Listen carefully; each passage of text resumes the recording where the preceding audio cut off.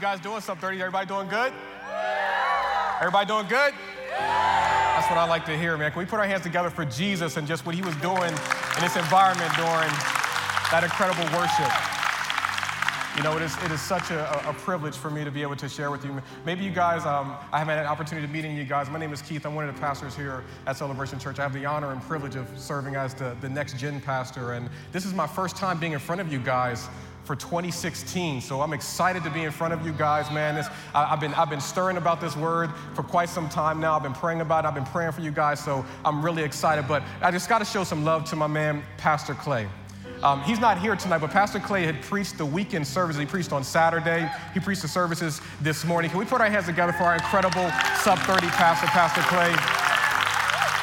I'm sure he's checking us out at home online, man, along with our other online audience. Pastor Clay, we love you, we miss you, and we're looking forward to having you come back in a couple of weeks, man. But as Liz had alluded to, next week is Easter, and we're so excited about what this Easter season brings. We obviously know that statistically that people are open to coming to church around this season. There's all about seasoning, and for some people, their hearts are open to being able to be open to coming to church. So this is a great opportunity to invest in that kindness week that you heard some announcements about, to just do something when you go get some coffee. Whatever that looks like for you, just pay for the next person, leave a card inviting them to church, and you'd be amazed at what God can do with that. And so I want to say happy Palm Sunday to you guys. Can we put our hands together for Palm Sunday? Maybe you've been around the church for a while. Maybe you haven't. I'll give you some context around what the weight and what this night really does, this week really does represent. See, Palm Sunday is the week when it started off when Jesus was beginning his last week on earth. It's often referred to as his Passion Week. And what Palm Sunday is, it's that Sunday or that beginning of the week when Jesus came in and the crowd was so excited. They saw Jesus do some miracles. He was coming down from the Mount of Olives and they were saying, "Hosanna, Lord save." They were calling out to Jesus because for a moment they recognized that he was potentially going to be the king. So they yelled out, "Hosanna." But interestingly enough, as we continue to look at the narrative of Jesus' life, the Passion Week actually means his week of suffering. Because not long after that, while he came down that mountain and everyone cried out, "Lord, save, we recognize you as king, you're riding on the back of a donkey," like, "Yes, Lord, save." They acknowledged these things. They had the palm trees. They laid out their coats before him to say that you can walk on the very things that we used in order to survive. But interestingly enough, it didn't take long, if that were to take place on a Sunday, that by Friday they said, "Crucify him," and he was killed. A lot can happen in a couple of days. And so we celebrate this time of year because we're preparing for that. But when Jesus went through that process, when Jesus came down that mountain, they cried out, "Hosanna." After he had done a couple of more miracles and he had some encounters, he prepared his disciples for the Last Supper, and we find ourselves at that place where he was betrayed. And here he is, it's the nighttime. And while he's at night and he's praying, preparing himself for him to be this ultimate sacrifice, you know, the Bible tells us that of course Judas betrays him. He brings a bunch of men to come and arrest him at nighttime because they wanted to avoid the crowd because Jesus did have a strong following. But as a result of that, he goes from one trial to the next to the next. Jesus actually endured 6 trials. They were all illegal. But he endured all these trials so that people didn't understand what was going on. So by the time the light of day came, they had already recognized that he was convicted and condemned. So people just had no option but to go along with the momentum of what was going on. And so the Bible tells us that he was beaten unrecognizably. His beard was literally ripped out of his face. He was spit upon. His mother wouldn't even have recognized him if she saw him. It was one of the most brutal things you can imagine. And as you can imagine, with him going through such pain and suffering, with him losing so much blood, if you could just begin to research the way that he was whipped into the place that his bones were beginning to show through his skin. Now they condemned him as a criminal, and they're saying, now it's time for you to be led to the place of the skull, Golgotha, Calvary. And so it's in this place where they placed this beam on his shoulders. See, the cross is obviously these 2 parts. The long part was already at the location where he was going to be crucified, but the beam was the thing they would place on the condemned criminal's shoulders. And so they would carry this beam, this heavy beam, and they would have to walk it through the community so that everybody could see the weight of pain. They could see the condemnation, the guilt. It was another way to just ridicule the person that's been condemned as a criminal. So Jesus, understandably, after he suffered and endured so much, after he's been condemned and they said, okay, finally we're just going to go ahead and let this guy be crucified, they placed this beam upon his shoulders. And as he begins his journey, he gets weak. He gets weak in his strength, and the Bible says that he couldn't go any further with carrying the beam on his own. And so they identified a man that was in the crowd. They looked around and they found a man in the crowd to help Jesus with this. And I want to preach from this narrative, a super short scripture, but I believe it will give us some perspective about our calling. If you have your Bibles, I want to invite you to turn to the Gospel of Mark, the 15th chapter. We're going to look at verse 21. And again, to give you some context, Jesus has already been beaten. He's been brutalized. He's exhausted at this point. So they've identified to see who can we get to help him with the rest of his journey, because obviously the people who condemned her are not going to carry the cross. And so the Bible tells us in Mark, the 15th chapter, verse 21, it says this. It says, then they compelled a certain man. Somebody say certain man. Simon, a Cyrenian, the father of Alexander and Rufus. And as he was coming out of the country and passing by, to bear his cross. Super short. So short we have enough time to read it again. Then they compelled a certain man, Simon, a Cyrenian, the father of Alexander and Rufus. And as he was coming out of the country and passing by, to bear his cross. This man, Alexander, this man, Simon, was just on his way doing his thing. But today he had this interesting encounter that will radically change the rest of his life. Today I want to encourage you to take notes, and I'm excited to preach to you on the subject of what I call the bystander. Let's pray. Heavenly Father God, we thank you so much, Lord, for your word. God, we thank you for your grace and your mercy, God, allowing us to once again spend time in your presence, God. Father, I pray over the next few moments, Lord God, that you give us a clarity of perspective. Father, I pray that you give us wisdom, Father. I pray that you give us focus. Lord, I pray for open eyes that we can see you in areas that we haven't seen you before. Lord, I pray for open ears that we can hear your voice in areas that we thought you were silent. And God, I pray for open hearts that we can receive the gospel of your truth, even in areas where we've been lied to and maybe we've developed calluses. It's in Jesus' name that we pray. Amen and amen. The bystander. I remember several years ago, I was probably about 6 years ago, if my memory serves correctly. It was a really long week. It was before I came on staff here at Celebration Church, and I've been working really, really hard this particular week. I mean, it was such a long, laborious week. I had tons of meetings, working late at night a whole lot. And so you ever have weeks that are so busy, that are just so exhausting that you're looking forward to the weekend just so you can sleep?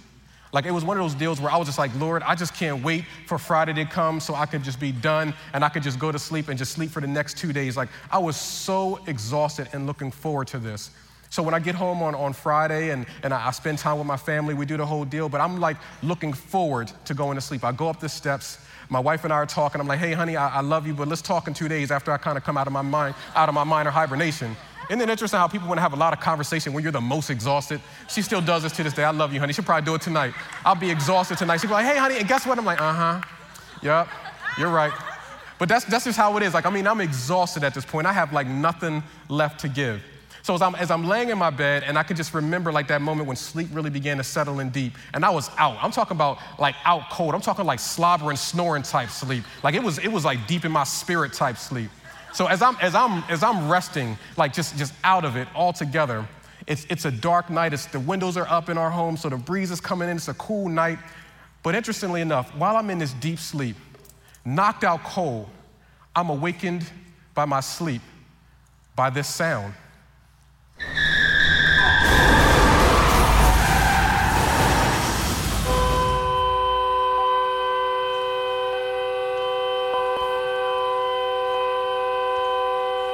As you can imagine, me being completely unconscious and hearing this sound as if it was in my living room, it woke me up. My heart rate had increased. I woke up, I was terrified, quite honestly. I didn't know what was going on. I didn't know if someone had crashed into my home. I didn't know what was going on. And quite naturally, my wife jumps up first, and I'm still trying to come out of my coma. But my wife goes out to the window, because the way that our window was situated, you could actually see the front of our neighborhood. So I'm still disoriented, but my wife is already there, and she's looking at me, and she's like, honey, we need to go outside. Something bad has happened. And as I hear her saying these words to me, I'm still coming out of my fog. She's like, we need to go outside, like something really bad has happened. We need to go. And I could see smoke in the distance. And if I could be honest with you, when she's like, we need to go outside, immediately my mind began to kind of process every scary movie that I've ever seen where people of color have gone to investigate sound. They don't make it back. I'm like, I know that we're in the suburbs. I know that we're in a nice community, but I've seen how this plays out too many times. How about if we just call somebody and let them do their jobs? That's how I was going to go about doing it. I might still be able to get back to sleep in the next 45 minutes. That was the way that I was processing it. But my wife, who has such compassion, she's like, no, honey, we need to go out. We need to go and check and see what's going on. So I reluctantly get up. And as I get myself together, we go outside of the home and we get into our car and we begin to come around the bend of our neighborhood. You could just see the smoke coming up. You could just see the smoke. And as we come outside of our front entrance, as we come around the corner, I could see this car that had crashed into this light pole that's right outside of our neighborhood. It had hit the pole with such impact that it was uprooted from the concrete and the car was wrapped around it as if it was aluminum foil. One of my neighbors had already been on the scene, and another one of our neighbors that was in the neighborhood had already been on the phone with first responders. So as I walk up, completely disoriented, not having a clue of what to do, like just feeling completely lost, but standing here in this scene with this horn blaring in my ears, I felt completely helpless. I felt much like just a bystander. Something inside of me said, just go up and have a conversation with this young man. He had hit the pole with such power that the seat had got dislodged from where it was, and he was literally laying in the back seat at this time. So as I come up and I'm standing at the back window, my first neighbor was trying his best to administer CPR, just trying to figure out where was the blood coming from. As I began to look in the window and just have conversations, I didn't feel very hopeful. Sometimes you have those moments where it's like you just want to pray for somebody, but it just didn't look good. So as I looked down at this young man and I had nothing else to say, I said, hey man, I just want to let you know that you're not alone, that help is on the way. And I could see that he acknowledged what I was saying, and I felt something inside of me said, you need to ask him if he knows Jesus. It's in this moment that I looked down at him, I said, hey man, like, do you know Jesus? And he couldn't speak at the time, but his eyes told me that no, I don't. And you could see this fear and this terror in his face. As he was looking at me, recognizing probably that he was in his last moments, I was like, hey man, like, I didn't have enough time to get into it. I just said, man, I want to let you know that Jesus loves you. Would you like for me to pray for Jesus to come into your heart? The only words that he was able to speak was yes. He said yes. In that moment, I prayed with him. And it wasn't a very long, thought-out prayer. It wasn't a very powerful, passionate prayer. It was a prayer that was rooted in fear and concern, not knowing what the next steps were going to be, but I prayed that Jesus would come into his heart. The minute that I said amen, his central nervous system had begun to shut down, and he died as the ambulance had arrived at the scene. It was something that it still haunts me to this day. It's still something that's in my mind to this day when I think about the fact that when this young man got up, he had no intentions of that being his last moments on earth. When that man began his journey for that day, he had no idea that this would be the day that he would be standing in the presence of God. And yet, here God was, in his infinite abilities, allowed me to be a part of something that I'm going to remember for the rest of my life. You know, when I think about what the definition of what a bystander is, it means to be present at an event or an incident, but not taking part. It means to be present at an event or an incident, but not taking part. And the truth of the matter is, I think a lot of us, if we really were to think about it, there are a lot of events and incidents that we're present for, but a lot of times we just don't take part in it. There's times where we may see people stranded on the road, and the truth of the matter is you may want to help them. But because we live in a world where it's just so many unknowns and how messy it could potentially get, you're saying to yourself, man, like somebody else will take care of that. I remember being on vacation with my family once, and we came in and I literally saw a couple arguing. It looked like it was about to be domestic violence. And as I'm sitting here looking at this incident happen right in front of me, my instinct was to say, okay, Keith, you need to get involved. But then also I was thinking like, hey man, listen, like we're in Florida, so they shoot first. So you want to think through whether or not you want to, I'm just I'm just telling you like it is. So I had to think through, do I really want to go up and approach this situation and ask this woman, is she going to be okay? Or is this going to turn into something that's going to be super messy? And am I really prepared for what the repercussions could be? I kind of hung out into the area until it all dissolved, so I didn't leave, but I'm telling you, I didn't feel compelled to jump in the middle of that situation because it gets messy. See, I feel like there's times in our lives where we can all be bystanders at times. And the most challenging thing is when we feel like we're bystanders in our own lives. Again, we're present at an incident or an event, but we don't get involved. And the truth of the matter is there's many times in our own lives where events or incidents happen to us, but we don't feel like we're in any control. There's events and things that happen to us, and we don't have an adequate response. Have you ever felt like you were a bystander in your own life? Where you're just watching from a third-person perspective for a moment, and you're just looking at the pain and suffering, but you don't even know how to get involved to fix your own situation, so you're just a bystander just watching it all unfold. Yeah. We all have been there, and when I think about this man Simon, when I think about the life that he lives, and I look at the narrative of the scripture, what it reveals about him, he didn't get up that day thinking that he would be carrying the cross of Jesus, as many of us didn't think of it. You know, there's something interesting that's introduced to us with this particular passage of scripture. You know, you have to really dig closely. But what the Bible says, it makes an interesting statement about Simon. It says that he was a certain man, a Cyrenian Simon. We're going to do a quick English lesson real quick. It says that he was a certain man. See, here's what the definition of certain is. Certain means this. It means able to firmly be relied on. He was a certain man. But there's also another definition for certain that's out there, and it's this one, and it says specifically but not explicitly named. Now, when you really break that down, they're actually opposing things if you think about it. Let me give you an example. Someone could say, I am certain that I will be at SUB30 tonight. That's firmly be relied upon. That's like basically saying, that's my faith, I'm gonna definitely be there. But on the flip side of that, I could also say, I was at SUB30 and a certain person yelled out. The other rendering is there was obviously a specific person, but I'm not sure exactly who it was. There's two different renderings.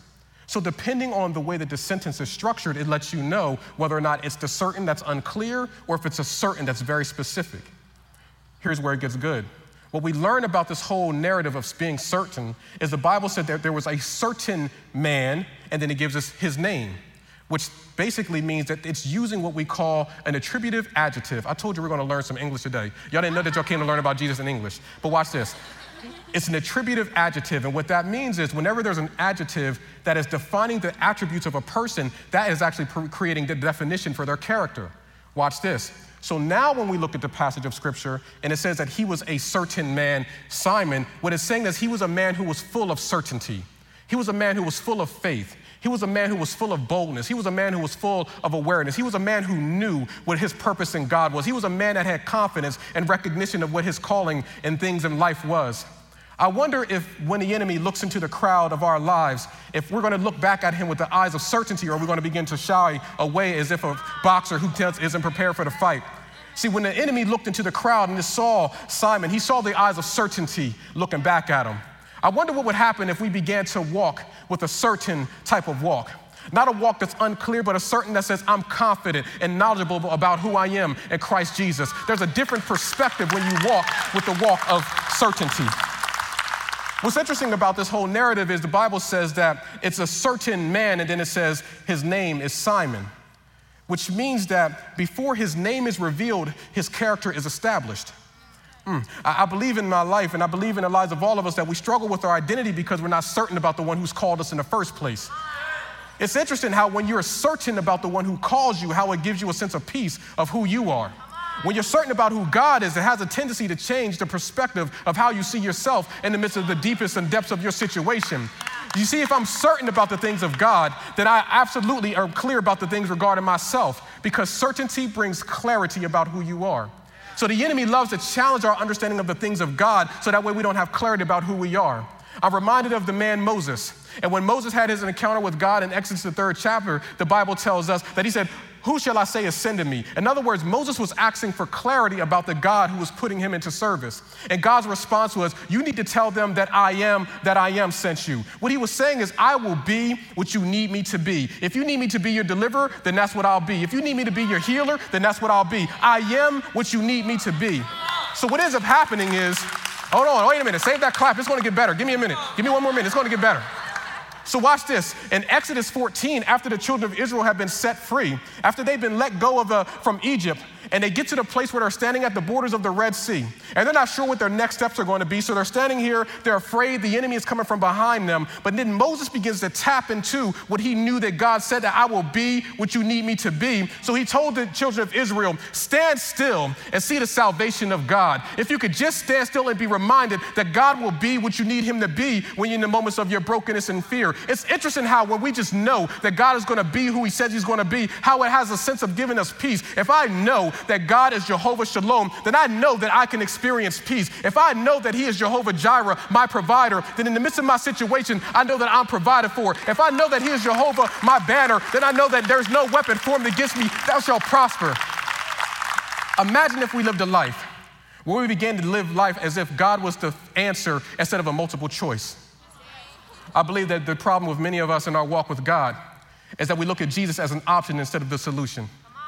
So when we find ourselves in a situation, we begin to look and see, what are my options here?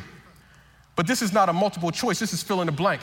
We need to fill in the blank areas of our lives with the name of Jesus. I don't know what I'm going to do in this situation, but I'm going to be filling it in with the name of Jesus. I don't know what to do with this sickness, but I'm going to fill in the blank with Jesus. I don't know what to do with this thing in my marriage, but I'm going to fill in that blank with Jesus. It's amazing how when we have clarity about who God is, it reveals a lot about us. See, the man Simon, he was a certain man. He was a man that was filled with confidence. He was a man that was filled with boldness. Here's what I've learned when we look at the life of this, that if we are certain about God, he will certainly use us. When we're certain about God, he will certainly use us. You see, he was on this journey, Simon was, and as he was on this journey, moving his way from one environment to the next, the text tells us that he was just passing by. Oh, this is so powerful. It says that he was just passing by. Let me give you a definition of what it means to be passing by as it relates to the text. It means to render unapparent, to virtually be invisible. This is the description that's used for Simon. I want you to understand that Simon was at a place where he was just passing by, that he was just passing by, virtually invisible, on the same path, on the same journey, doing the same things that he's done over and over again.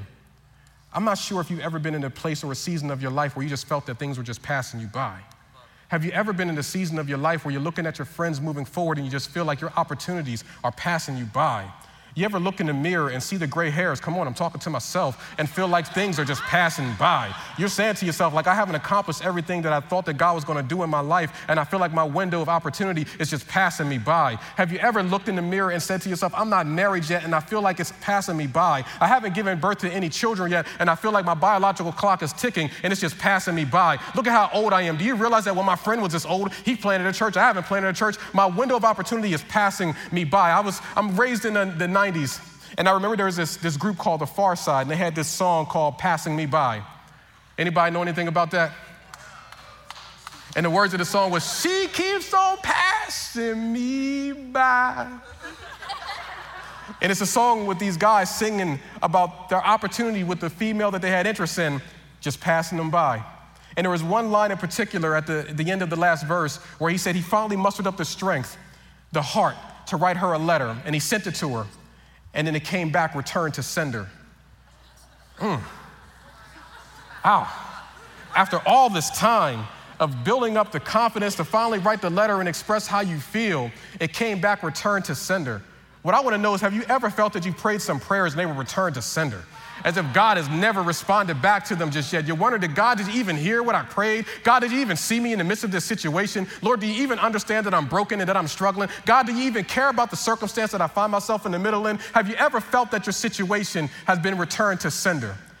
The Bible tells us that Simon was just on the same path, doing the same thing over and over, but today was a little bit different because Jesus was there. I want to let you know that the path of destiny is paved with consistency. You may be in a place right now where you feel like you're doing the same thing over and over again, and as a result of that, you're feeling like maybe you need to reposition yourself. But I can tell you that the greatest illusion is that there's something better for you if you haven't left the place that you're at better than when you came. If you can just be faithful to where you are. I'm reminded of the woman at the well. In the Gospel of Luke, the 4th chapter, the Bible tells us John, the 4th chapter, the Bible tells us that this woman had been on this path over and over again. Every day she would go to this well at the exact same time. And on this particular day, she shows up and she sees this little Jewish man there. And she could have easily said, I'm not going to go up there. I'm not going to go and talk to him. I don't even want to be around him, because she was coming at a time where she could avoid the most people. But nonetheless, she shows up at the scene on the same path, passing by, doing what she always does. But today, she had an encounter with Jesus that radically changed the rest of her life, and she ultimately became an evangelist for her entire community. It's amazing how when we're faithful to the place that God has called us to be, how God will use that to pave the way of destiny. I don't know where you are right now. I don't know what the environment that God has you in. And maybe you feel compelled that you need to run or to go away or to reposition yourself. But just be faithful. Autograph your work with excellence. Everything that you do, you're doing it unto the Lord anyway. Don't run away from it. Just be consistent with the place that God has called you in. If you can just recognize that time is not passing you by, but God is ordaining time so that when you find yourself at the right place, at the right time, you're going to have an encounter with Jesus. And though you may have been there yesterday, and though you may have been there last week, but Jesus is there today. And if you can just be faithful and show up and do your due diligence and see what God does as a result of it. The path of destiny is paved with consistency. The Bible tells us that Simon was coming in on the same path over and over again, and he has this encounter with Jesus. What happens now is something that I'm pretty sure all of us can relate to, because now that he's passing through the crowd, he's coming in from the field, doing what he always does. He pushes through the crowd. He's navigating the way through all the confusion. He sees all the chaos. Now, understand that it was Passover, so it was understandable for it to be a very crowded season. But even though he was going through all of this stuff, he pushes his way through the front, and he sees this man brutalized and suffering. And somehow they lock eyes with him and say, we want you to finish the rest of the journey and carry the cross for him. I can imagine that for Simon, this is something that was like, what did I do? Because here's the truth. Today, we look at the cross as a symbol of victory. We look at the cross as this monumental statement that explains that I put my faith in the Lord Jesus Christ. But can I tell you that back then, there was nothing attractive about the cross. The reality is, it would be the equivalent of us wearing electric chairs around our necks right now. It'd be the equivalent of us tattooing that on our skin. That's what the cross represented. It represented a brutal, just horrible death. So when Simon has this thing placed upon his shoulders, I want you to understand, like, it was a symbol of suffering. It was a symbol of pain. It was a symbol of persecution. It meant to bring condemnation. And so here Simon is, he finds himself in an environment where he just shows up, he's doing what he'd been diligently was told to do, and now he has this weight of condemnation placed upon his shoulders. Have you ever felt like you were just passing by and now you got something so detrimental placed into your lap? Some pain or some suffering, a setback that you didn't anticipate, but nonetheless it falls in your lap. I don't know if I'm talking to anybody today, but it just comes out of nowhere, where it just seems as if it hits you like a blind spot. Simon, who was on his journey, has this dropped into his lap, and he's looking at the condemnation. He's looking at the guilt. He's looking at the ridicule. But I want to encourage you with something that Scripture says in Colossians, the 2nd chapter. Verse 14 and 15, it says this, is having wiped out the handwriting requirements that was against us, which was contrary to us, and he has taken it out of the way, having nailed it to the cross, having disarmed principalities and powers, he made them a public spectacle, triumphing over them. Let me explain to you what's going on here. What the Bible says is that even though the cross was meant to be an object that elevated suffering and pain and ridicule and shame, what the text is telling us is that Jesus, he died for that shame and ridicule and suffering. So though we may carry the cross, Jesus paid the cost. So even though we may have some things in our lives and the mantle that God has placed on our lives, it's for us to understand that whatever that ridicule, whatever that shame, whatever that suffering, whatever that persecution that the enemy is trying to place on your shoulders, that was nailed to the cross. And the Bible said that he did it so openly, that he did it in such a way that to embarrass the enemy. It's amazing how when we can take the mantle that God has placed on our shoulders, and if we could just elevate Jesus in the midst of it, that he can use that to bring people to his glory. It's amazing how we could take the setbacks and struggles that we have in life, and God is able to elevate himself in the midst of that situation, and how people can get saved as a result of it. I don't know what the setback is that you're experiencing. I don't know what your struggle is, but what I can let you know that if you can just elevate Jesus in the midst of it, he will draw all men to you, because there's no condemnation to those who are in Christ Jesus. I want to be encouraged in this. I'm reminded by what Paul writes in the book of Romans, the 8th chapter, and it says this: For I consider that the sufferings of this present time are not worthy to be compared with the glory that shall be revealed in us. Can I let you know that whatever you're going through is not worthy to be compared with the things that God is developing inside of you? Let me say it again. The things that you're going through is not worthy to be compared to the things that God is developing on the inside of you. It's just your glory being developed. Do you know what glory means? Glory means weight. Glory means influence. Glory means power. So I want you to turn to somebody and say, you're picking up some weight.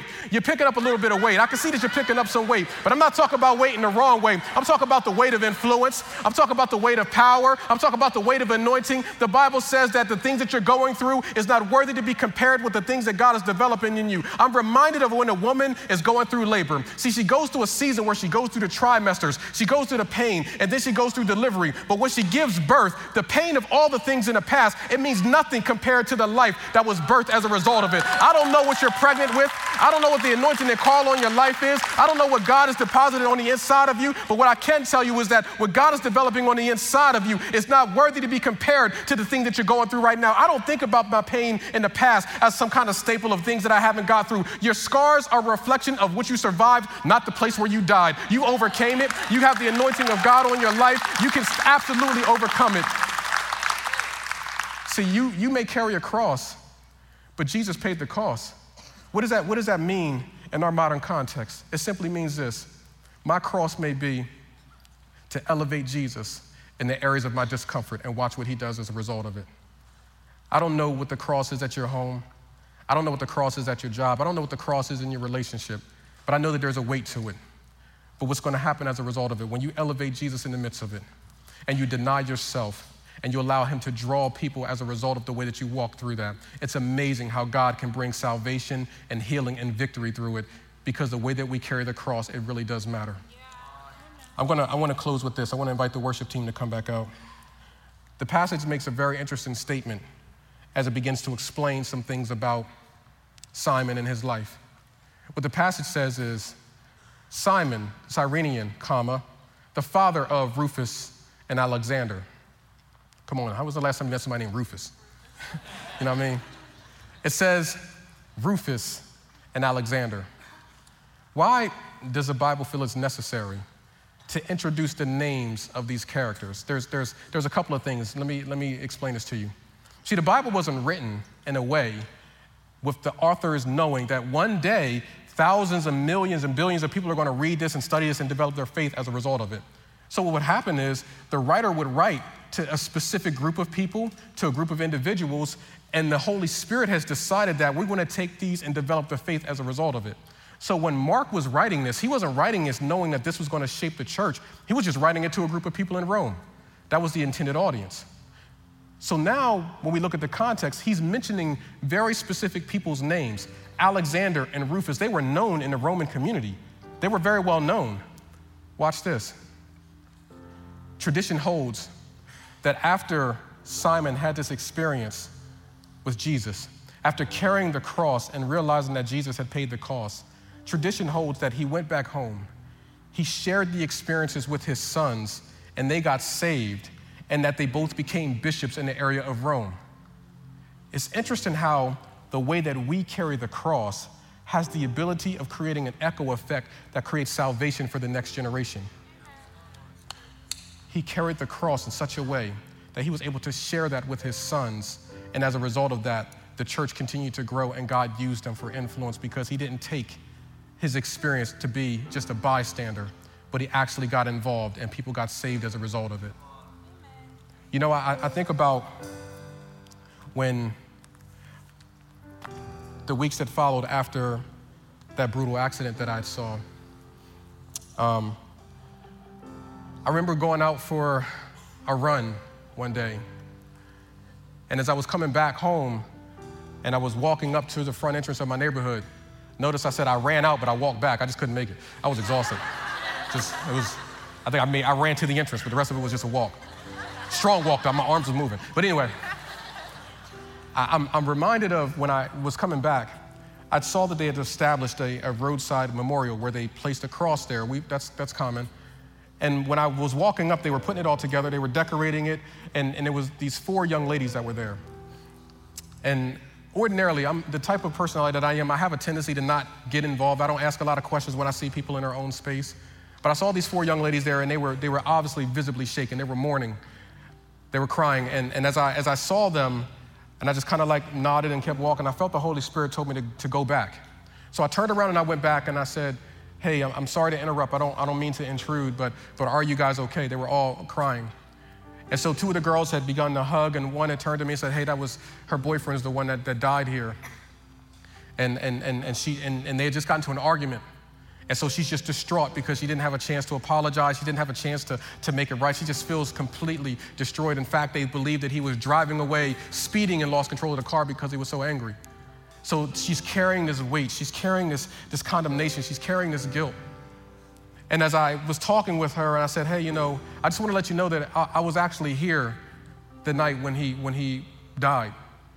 And they all kind of looked at me, and I said, yeah. I said, I came to the scene before he had passed away, and I talked with him. And I don't know specifically what your beliefs are, but I asked him if he wanted to know Jesus, and he prayed and accepted yes. And I just want to let you know that he didn't die alone, but he died at peace. She broke down and started crying. And she said, my prayer has been that he could just see Jesus. Her prayer was just that he could just see Jesus.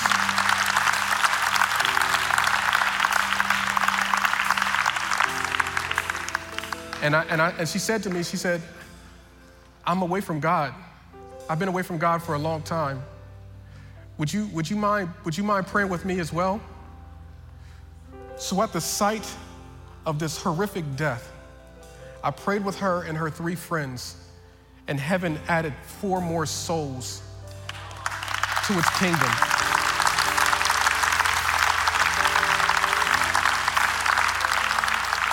It's so profound to me how God is able to take these moments of suffering and struggle and setback and somehow work it all together for the good and allow heaven to be populated with people like you and like me.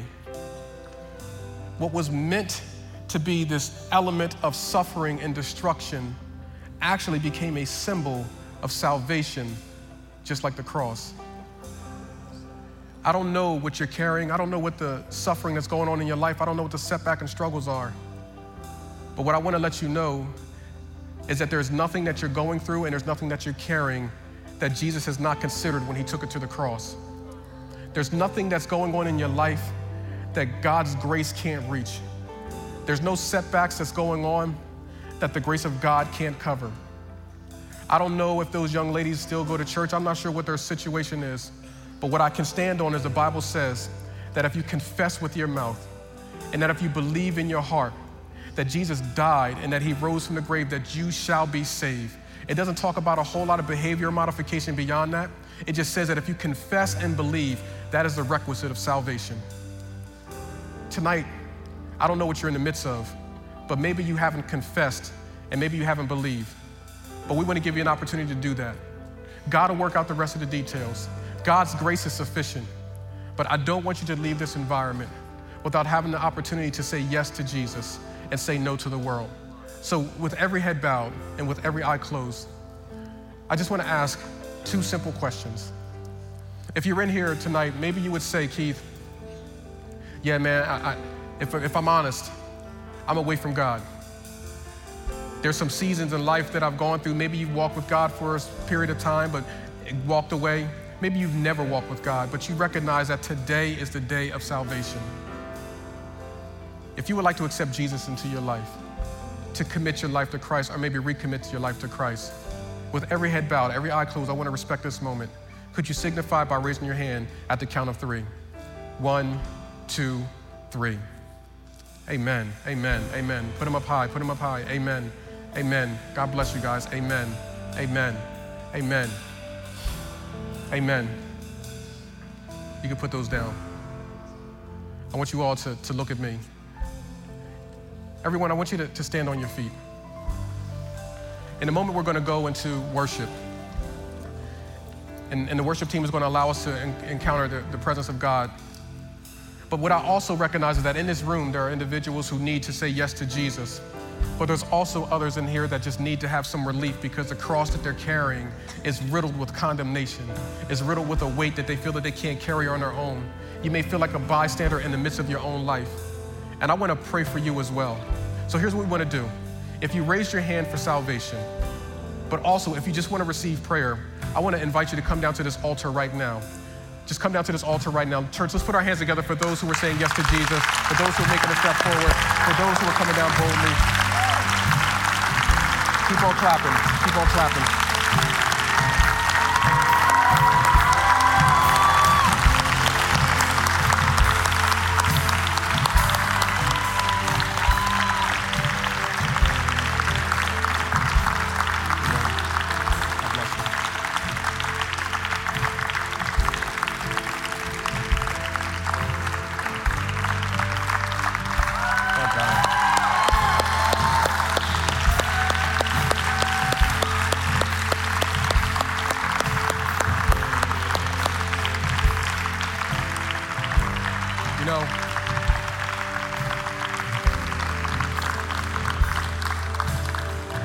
I've been praying for this for quite some time.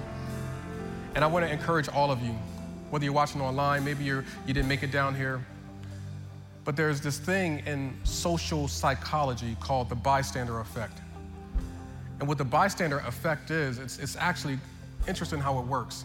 But what the bystander effect is, it's when, if an event happens in front of a large crowd of people, you're actually less likely to get any help. In fact, if something were to happen to you, it's better that it happens in a smaller audience. Because if it happens in a large audience, everybody begins to develop this, well, somebody will do it mentality. Somebody will get involved mentality. That's what the bystander effect is. And they've done so many studies and research on this. And what's interesting is, in London, they found one exception to it. So watch this. When they were in London and they did this research, they had a guy who was dressed like a bum. And as he laid out in his bum apparel, crying out with anguish and pain, that more than 20 minutes passed and people looked at him, they talked about it, they whispered about it, but no one actually went to help the man. Well, that very same man went back into the dressing room, he put on garments that everybody else was wearing, he actually had a suit on, and he put on the exact same thing, and he laid in the exact same spot 30 minutes later, and people came and responded to him within 6 seconds. Now, what happens that when we see someone who's in a broken down condition that no one wants to help them, but because he was dressed the right way, people did want to help him? I look at it as the contrast with what religion has done. In the past, religion has done a great job at looking at the brokenness of people and walking over them, talking about them, looking at them, pointing fingers at them, but actually not doing anything to actually help them.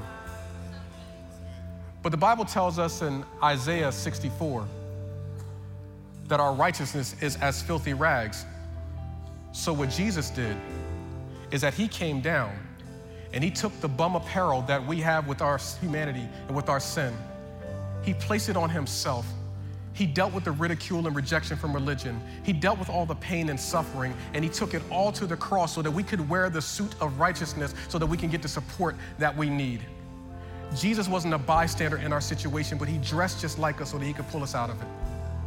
And I don't know where you're at today, but what I want to let you know is that Jesus is not a bystander in your situation, but he's putting on your garments and he's dressing like you and he's bringing freedom to your situation and he's bringing healing. So as a family, I want us all to pray this prayer together. Many are praying this prayer for the first time. And after that, we're gonna pray for everyone. But I want us all to repeat this first. Lord Jesus, I surrender my life to you. I believe that you died on the cross and that you rose from the grave. And because of that, I am saved. I am healed. I am forgiven. Lord Jesus, fill me with your spirit. Amen. I want to pray for you guys now. Can we all lift our hands up as a sign of surrender to God? And I want to pray for you right where you are. Heavenly Father, God, I thank you for your people. Lord, I thank you for the grace that's available to us, God, that we didn't deserve, Father, that we did nothing to deserve it. But Father, it was your unmerited favor. It was you not being a bystander with our brokenness and our struggle that allowed you to put on the garments of humanity, to step in the midst of our situation and take the condemnation and the guilt and to grant us freedom, to allow us to know that we are forgiven. Lord Jesus, somebody in here tonight just needs to hear the words, you are forgiven, you are healed, you are set free. There is no condemnation to those that are in Christ Jesus. Heavenly Father, in the name of Jesus, Father, I pray that we have certainty about who you are, so we have clarity about who we are, Father. I pray that we settle the faith issue right now and that we can walk in boldness and confidence and strength in the anointing of what you called us to be, Father. God, I pray for those of us who feel that time is passing us by, that life is passing us by, that opportunities are passing us by, but Father, allowing us to know to be faithful, to be diligent, to autograph our work with excellence and watch what you do as a result of it. Heavenly Father, God, I pray for those of us, God, that are struggling in our faith, that you meet us where we are. Father, I pray for healing. I pray for breakthrough. I pray for miracles. I pray for divine revelation. And it's in Jesus' name we pray. Amen and amen.